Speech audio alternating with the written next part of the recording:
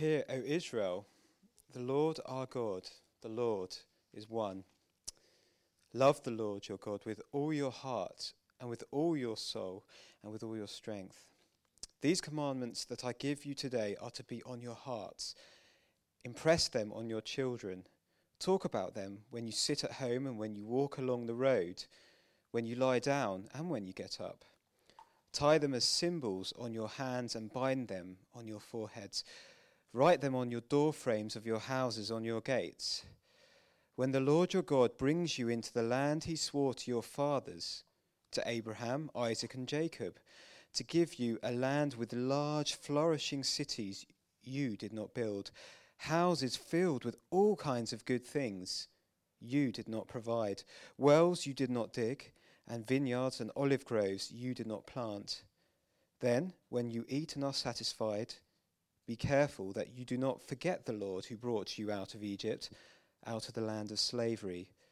Fear the Lord your God, serve him only, and take your oaths in his name. Do not follow other gods, the gods of the peoples around you, for the Lord your God, who is among you, is a jealous God, and his anger will burn against you, and he will destroy you from the face of the land. Do not put the Lord your God to the test as you did at Massah, but be sure to keep the commands of the Lord your God and the stipulations and decrees he has given you. Do what is right and good in the Lord's sight, so that it may go well with you, and you may go in and take over the good land that the Lord promised on oath to your ancestors, thrusting out all your enemies before you, as the Lord said. In the future, when your son asks you, "What is the meaning of the stipulations, decrees, and laws the Lord our God has commanded you?" tell him, "We were slaves of Pharaoh in Egypt, but the Lord brought us out of Egypt with a mighty hand. Before our eyes, the Lord sent signs and wonders, great and terrible, on Egypt and Pharaoh and his whole household. But he brought us out from there to bring us in and give us the land that he promised on oath to our ancestors." Amen. Please take your seats. I too have a polo shirt on today, but I'm so intimidated by Dave Robertson's biceps, so I'm going to keep my jumper on. He goes to the gym, I don't. That's the difference. When you go up to London, your ears are always confronted by this message, especially if you travel on the tube. That's if Southern get you there on time. And your eyes are always confronted by this message. That's whether Southern get you there on time or not. And that is these three timeless words. Mind the gap. Mind the gap. That moment when you take your life in your hands and you put one foot in front of the other and go from the security of the concrete platform to the transience of the metal underground train. You're just taking your life in your hands, whether the gap is 2 inches, that's 5 centimetres in new money, whether it's the best part of a foot, you really are having to take a leap of faith from one material to another. The danger is real. Mind the gap. Those 3 words are a brilliant metaphor for the struggle that we all face to be men and women of integrity. There can be a great gap between who we are in the private sphere and who we are in the public sphere. There can be a 2-inch or a 2-mile gap between who you are in the home and who you are when you set foot into the place where you work. There can be a gap, a gospel gap, if you're a Christian here this morning, between the truths that you know and the life that you live. There can be a huge difference if you're not a Christian here this morning, or you're not yet a Christian and you're here this morning, between the convictions that you have and the ethics that you use in your life. There can be a huge gap, whether you are departing from the safety of a platform onto a train or in your own life. And this passage, one of the ways we could interpret it, if we just had 3 words, would be mind the gap. Mind the gap between the truth that you know and the life that you live. If you've not been with us for the last few weeks, we've been in the book of Deuteronomy. It's a series of 4 huge sermons that Moses gave towards the end of his life to a new generation of Israelites who had not seen the miraculous and wondrous and powerful deeds that God had enacted to bring his people from slavery into the freedom of a loving relationship with him. And they're about to go in and take the land. And the question from Moses' lips and from the heart of God to his people are, will you trust me in a real and lasting way, in a way that your parents did not? Will you go in? I will go before you. I'll fight your battles for you. I've given you this land. Will you take me at my word? Do you trust me? Or is there a gap in your life? That's the words that we look at this morning. Chapter 6, verse 4, as central to the faith of Judaism. Verse 4 of chapter 6 of the book of Deuteronomy begins, hear. It's the Shema. That's the Hebrew word for hear. Hear, O Israel. This is what God asks of you today. It doesn't just say from the pen, as it were, of Moses and from the heart and mouth of God. It doesn't just say this is information that you need to know God better. This is a relationship that you can enjoy if you hear these words from the heart of God and you seek to live your life in congruence, with an authenticity, with an integrity of life. You hear these words from God and you seek with God's strength for them to shape every aspect, every nook and cranny of your heart and life should be guided by this decree. Three aspects of knowing God can be seen here. Verse 4.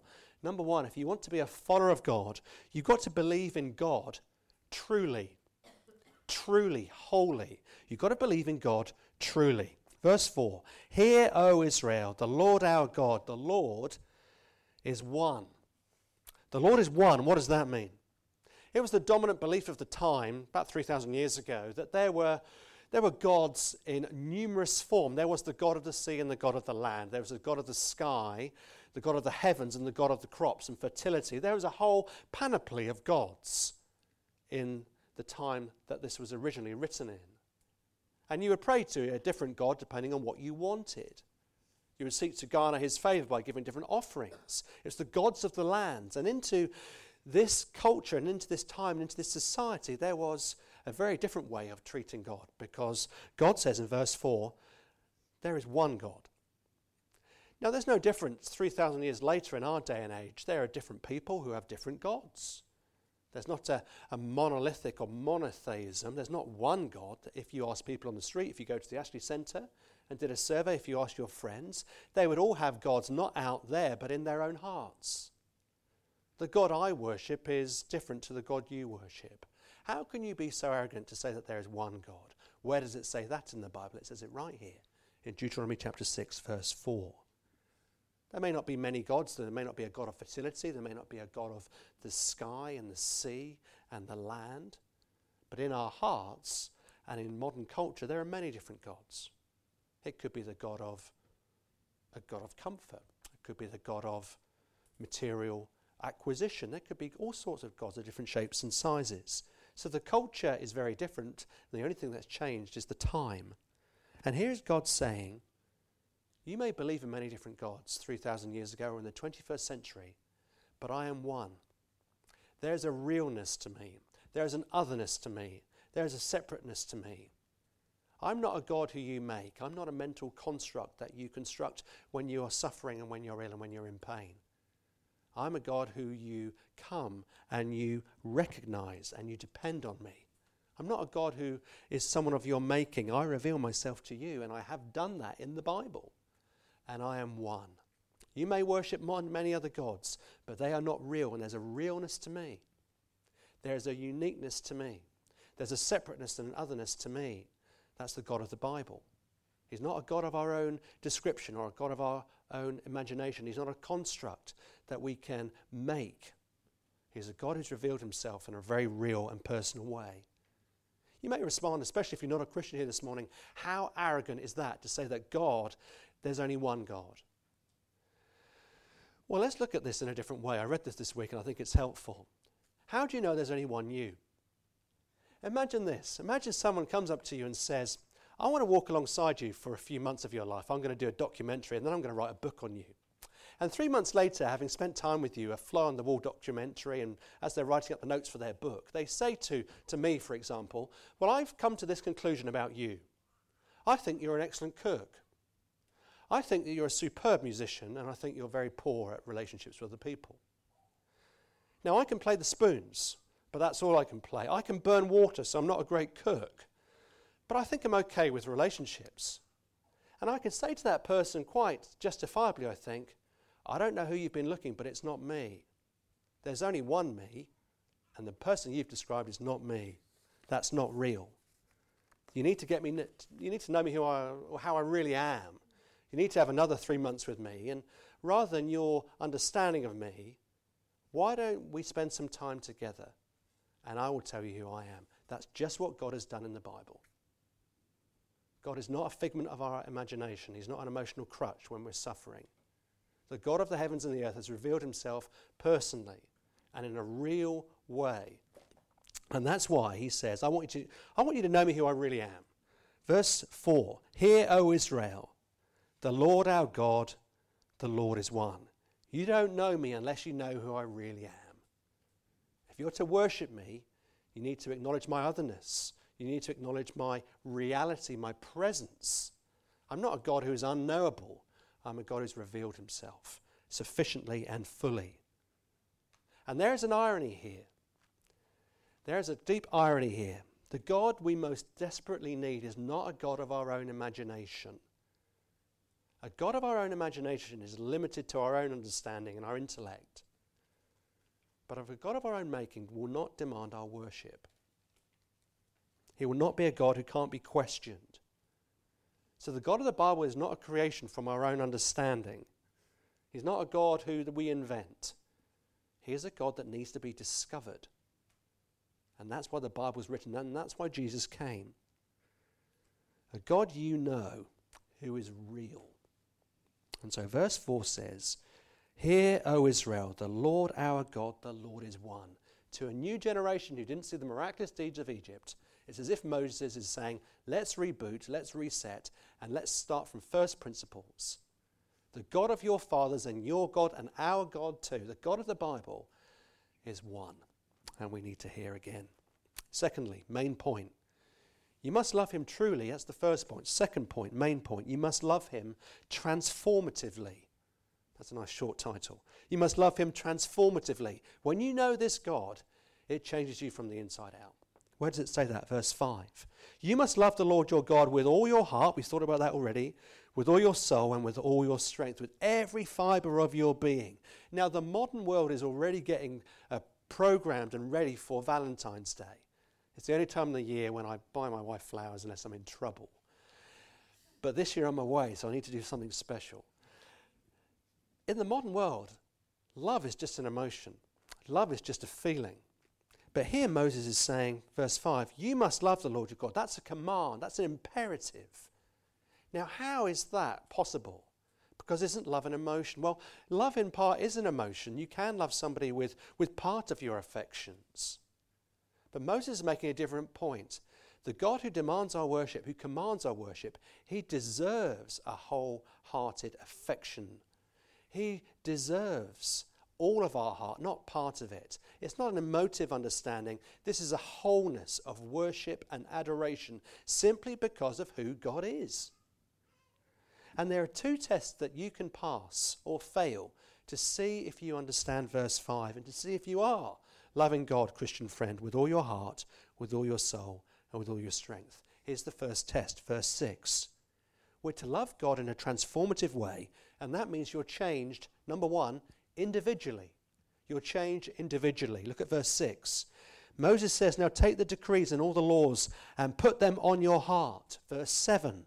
Talk about them when you sit at home and when you walk along the road, when you lie down and when you get up. Tie them as symbols on your hands and bind them on your foreheads. Write them on your doorframes of your houses and in your gates. Do you see what God is saying here? Eyes down. When you're in the home and when you're on the road, there's no difference between your private life. That needs to be transformed when you come to know God personally. Your private life is transformed, but so too is your public life. No division, no dichotomy here. On the home and on the road, it's public and private. When you're out doing your job, when you're working, when you're cooking the dinner, when you're telling the kids off like we did at 5 to 9 this morning. Then it says, when you go to bed and when you get up. Every part of your waking existence is to be shaped by your adoration and understanding of who God is and who He's revealed Himself to be. Every part of your life, nothing is off limits to God. Then it goes on to say, write the laws down on your doorposts of your home. That means you apply who God is, who He's revealed Himself to be to your family life. But also it says, write it on the gates of the city. That's different. That means you apply the truth of God economically, politically, socially, the gate of the city. That's when big decisions were made. That's where justice was meted out. And so Moses is saying the truth of who God is, His otherness, His reality, His there-ness, that's to shape every part of your life. You're to love God transformatively. Nothing is off limits. If you love God with your whole heart, it means that you will love God with your whole life. Whole life. You don't just love God on the weekends like I did in my late teenage years, when I wanted so desperately to have friends at college that I was a different person from Monday to Friday night, and then it was Christian youth group, and that shaped me on Saturday, and Sunday was church. But then on Monday I was back to just fitting in with being one of the boys. No division. It's loving God in the private sphere of your life, loving and acknowledging and seeking to share God with your friends in the public sphere as well. In other words, the love of God goes into every nook and cranny of your life.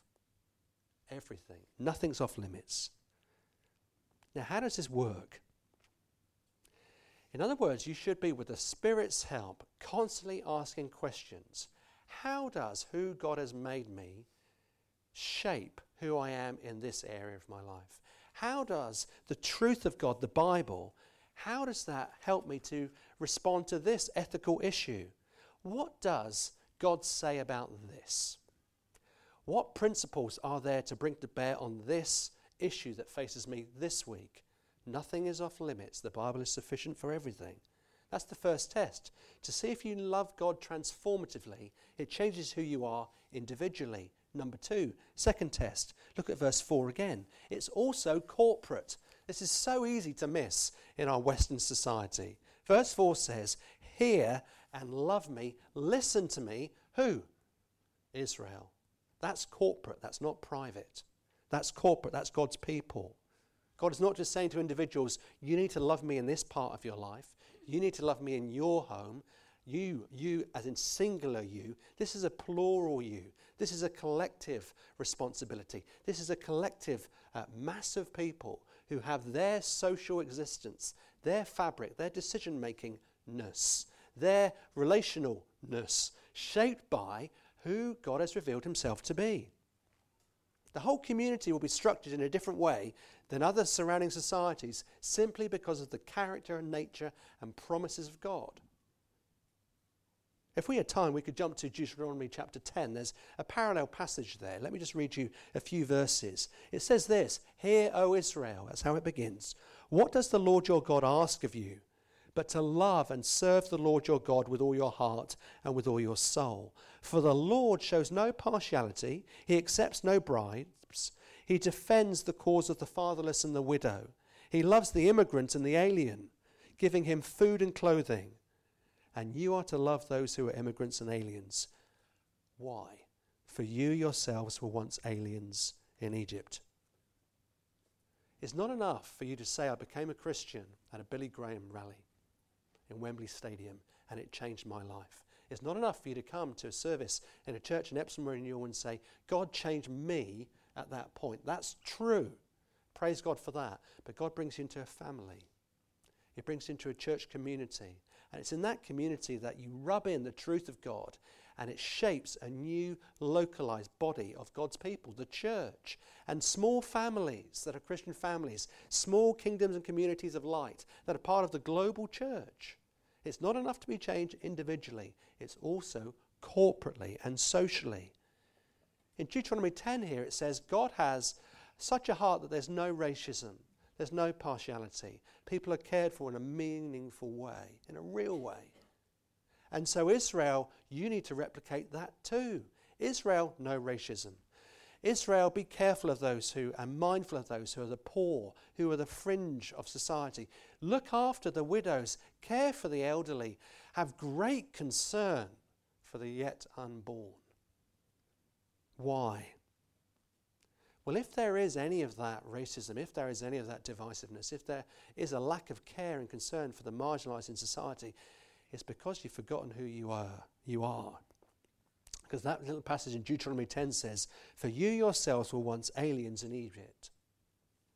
And then God acted. You are only who you are because of the grace and mercy of God. Therefore, demonstrate that grace to other people. A few years ago, we bought a bread maker, Panasonic 2500. It's a wonderful piece of kit. We use it most days. It works really, really well if you measure out the ingredients very carefully. Yeast, bread flour, the strong stuff, not the weak stuff, water, and all the other bits and bobs that go in there. And you program it, and within 2 hours, your house and your nostrils are filled with a fantastic smell of freshly made bread.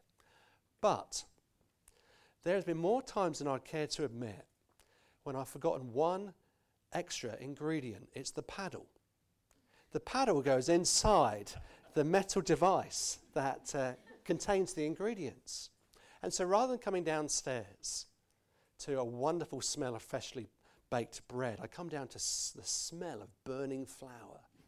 And then you open it up and you see not 10 or 12 inches of bread goodness. You see 2.5 inches of wasted, burnt ingredients, all because I forgot the jolly paddle. And that has not happened once. That could be up to like 20 times. We're hopeless at it. It's such a waste. The Bible is saying in verses 4 and following of Deuteronomy 6, the love of God must be seen in every aspect of your life. The love of God is the yeast. There's to be no unmixed ingredients in your private or corporate life. There's to be no burning or bad odours because there are certain parts of your character and certain parts of the church life that you're a part of that are displeasing to God. How's your paddle? How's your paddle going for your application of the Word of God to your life personally and therefore the family of which you're a part? Every aspect of your life, individually, communally, needs to be shaped by the truth of God and the Word of God. It begins in the heart. It goes to your volition, to your will. Your mind is transformed. Do you know how that happens? Do you know how to do that? How do you paddle the yeast, the love of God, the promises of God, the truth of God into every part of that flowery existence? Metaphor's getting pushed a bit too far. I better move on. But look at verse 6. Verse 6 tells you how. This is how you become a person, a man and woman of integrity. A Psalm 1 man or woman. Verse 6 says, impress these laws on your heart. That's kind of a wax word. It's an impressive word where you take, like Henry VIII of old, molten wax and you press your seal into it. You press the word of God into your heart and mind. Verse 7, you talk about it when you're in the home and on the road. You talk about them. Do you know what that means? That means community. It does not say Moses could have written under inspiration of the Holy Spirit. He could have written, listen. Listen to the word of God. But listening is passive. It's passive, really. He says talk. He says discuss. He says take the word of God and talk about it with other Christian friends. If you're not yet a Christian, take the Bible. Take something you don't understand and talk about it to a Christian. And say, I don't understand this. Can you help me to understand what this means? Because you can have all the knowledge that the Bible gives and yet not know who the God of the Bible is. Think about this. When did you last ask these questions? What does the Bible have to say on the issues of sexuality that are so loud in our society at the minute? What does God have to say about the way I use my money? We thought a lot about that in the Gospel of Luke. What does the Bible have to say in the way I relate to my family? Because I want to be that paddle with the help of the Holy Spirit that gets the yeast, the goodness of the Word of God into every aspect of my life. Nothing's to be off limits. You can come to church and you can take notes and you can think that you're growing, but you won't be. Your knowledge base will be growing. Not until you're in a community of God's people. Please join a life group. If you haven't yet done so, come and speak to me and we'll get you plugged into one. part of a local community of God's people that takes the word of God and says, how can we apply this to our life? What does this mean? I'm struggling with this. What does the Bible have to say on this issue? Love God truly. Love God transformatively, individually, but also corporately as well. Thirdly, if it's loving God truly and transformatively, there's one more thing that we need to look at. Verse 20, you need to tell yourself God's story. Number 3, you need to tell yourself God's story. Look at verse 20. In verse 20, we begin a description of a conversation. A son comes to his father and says, what's the meaning of these laws? Help me understand what God is saying. It's as if, to paraphrase, that the son is saying to the father, I see you trying to obey and follow and keep God's laws. Why do you do that? And how do you do that? Now he could say, if you've got a Bible, it's just beyond our reading on the sheet, he could have just jumped to verse 24. He could have just jumped straight from verse 20, what's the meaning of these laws, to 24. He could have just said, because God says so. Because God commands it. That's why we keep God's law, because God says so. Now you know, if you've ever been a parent or if you've worked in the workplace in different ways, if you answer a command with another command, you get compliance. People just do it. Why do you do it? Because I told you so. But you won't gain someone's heart. And it's very interesting that the son comes and says to his father, what's the meaning of these laws? He does not jump to verse 24. He doesn't issue another command, because I've said so. Just do it, because God commanded it. He doesn't say anything like that. He tells him a story, and he reminds him of the gospel. Why? Why should we keep these laws? Why should we apply these laws to every area of my life? Dad, why are you living the way you do? Why have you made the decisions you've made? Why do you act with that person? Why do you care for them? And the father says to his son, verses 21 to 23, let me tell you a story of how God has acted in our lives. It's not a command, it's a story. And the father says in verses 20 to 23, the meaning of the law is the gospel. The meaning of the law is the gospel. The story of how God has acted in history by his grace to rescue his people, to give them what they haven't earned, to give them what they don't deserve. That's the gospel. And so he says in verses 21 to 23, the story of the Exodus. What's the meaning, verse 20, of the testimonies and the statutes and the rules that the Lord our God has commanded you? Verse 21, we were Pharaoh's slaves in Egypt, and the Lord brought us out of Egypt with a mighty hand. And the Lord showed signs and wonders great and grievous against Egypt and against Pharaoh and all his household before our eyes. Verse 23, and he brought us out from there. Why do you want to obey the commands of God? Because of what he has done. Not to win his favour, we've already received it. Son, let me tell you about how great God is. Let me describe to you the mighty acts that he has done. Let me tell you about the judgment of God that fell on the sin of Egypt 10 times as 10 plagues were dealt upon the gods, lowercase g, of Egypt. How God revealed his majesty. How God revealed the strength of his arm and his might and his power. How he answered the cries of his people, and he saved and redeemed a people for himself. And the son could say, well, hang on. Our parents, our grandparents, they were as sinful as I am. They're as disobedient and as rebellious as you are. So how did God rescue them? How did he get them out? The answer is blood. If you know the story, let me remind you of it. On the night of the Passover, as the angel of death was coming through Egypt, the judgment of God was about to descend for one last time on the gods of Egypt. As he was about to redeem and rescue a people, the only people who were safe were not the people who had put the law on the doorpost. It was the people who put the blood. And what does that teach us and what does that remind us? You're not saved by keeping the law. You're rescued by the blood. They hid themselves under the door frames. They hid themselves under the blood. They took a lamb. They killed it. They slaughtered it. They ate the Passover meal. They enjoyed God's provision. And then they obeyed God's command, which was to take the blood of a lamb and paint it liberally around the door frames so that when the angel of death saw the blood, they would be safe. Son, this is why you obey God. Not because you have to win his favour, you already have it. Not so that you are rescued and redeemed, we've already been rescued from Egypt.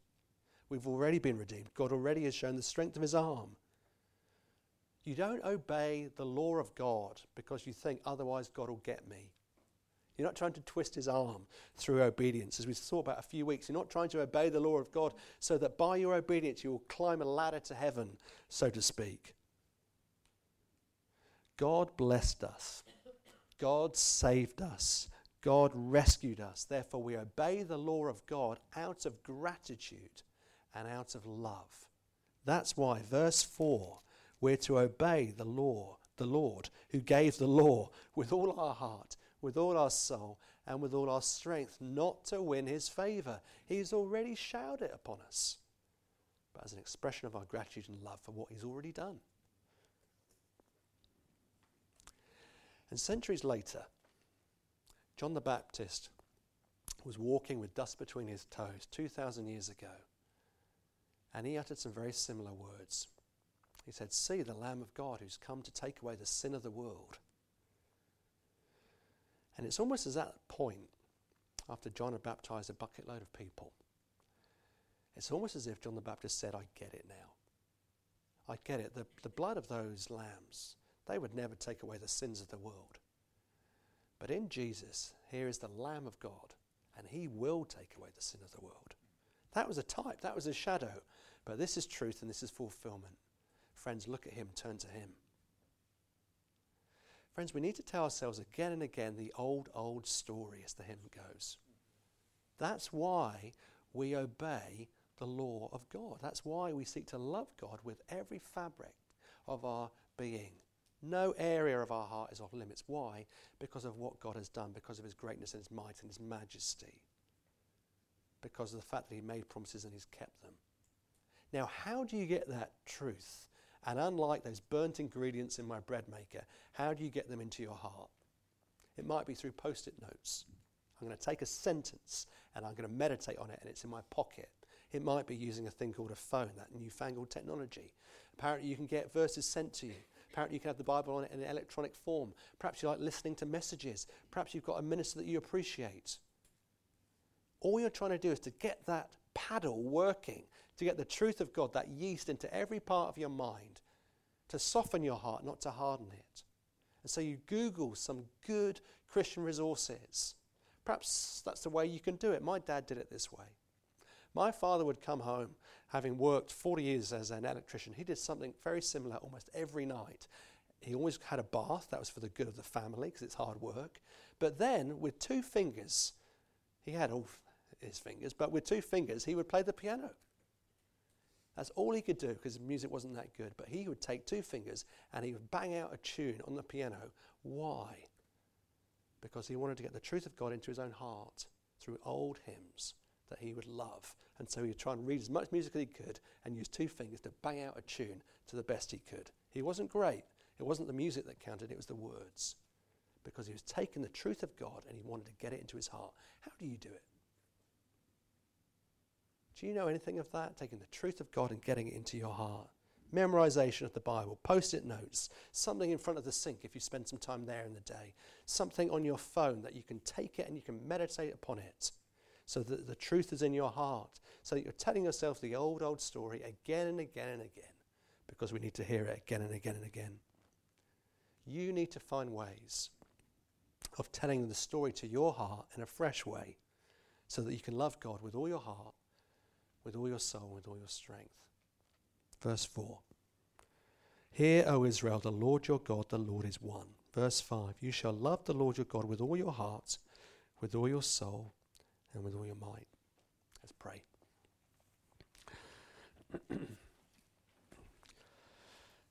Father, we thank you for this imaginary story of a father or a mother with a son or a daughter walking in the heat of the day. And they ask the question rhetorically, why shall we obey the commands? And thank you that the answer is not another command, but it's a grace-saturated story of your might and your mercy and your power in rescuing your people. Moses could point us back to the wonderful true story of Egypt and the deliverance of God. But Father, we look back not to that place but to a cross. And please impress on us not the salvation from Egypt but the salvation from sin and death. Father, please impress upon our hearts, make them tender to your truth, we pray, that not only would we not sin against you, but you would help us to love you in a transformative way, so that no area of our lives would be off limits to your power and your truth. So by your Spirit, please, change us to become more like your Son, we ask. Amen. Amen.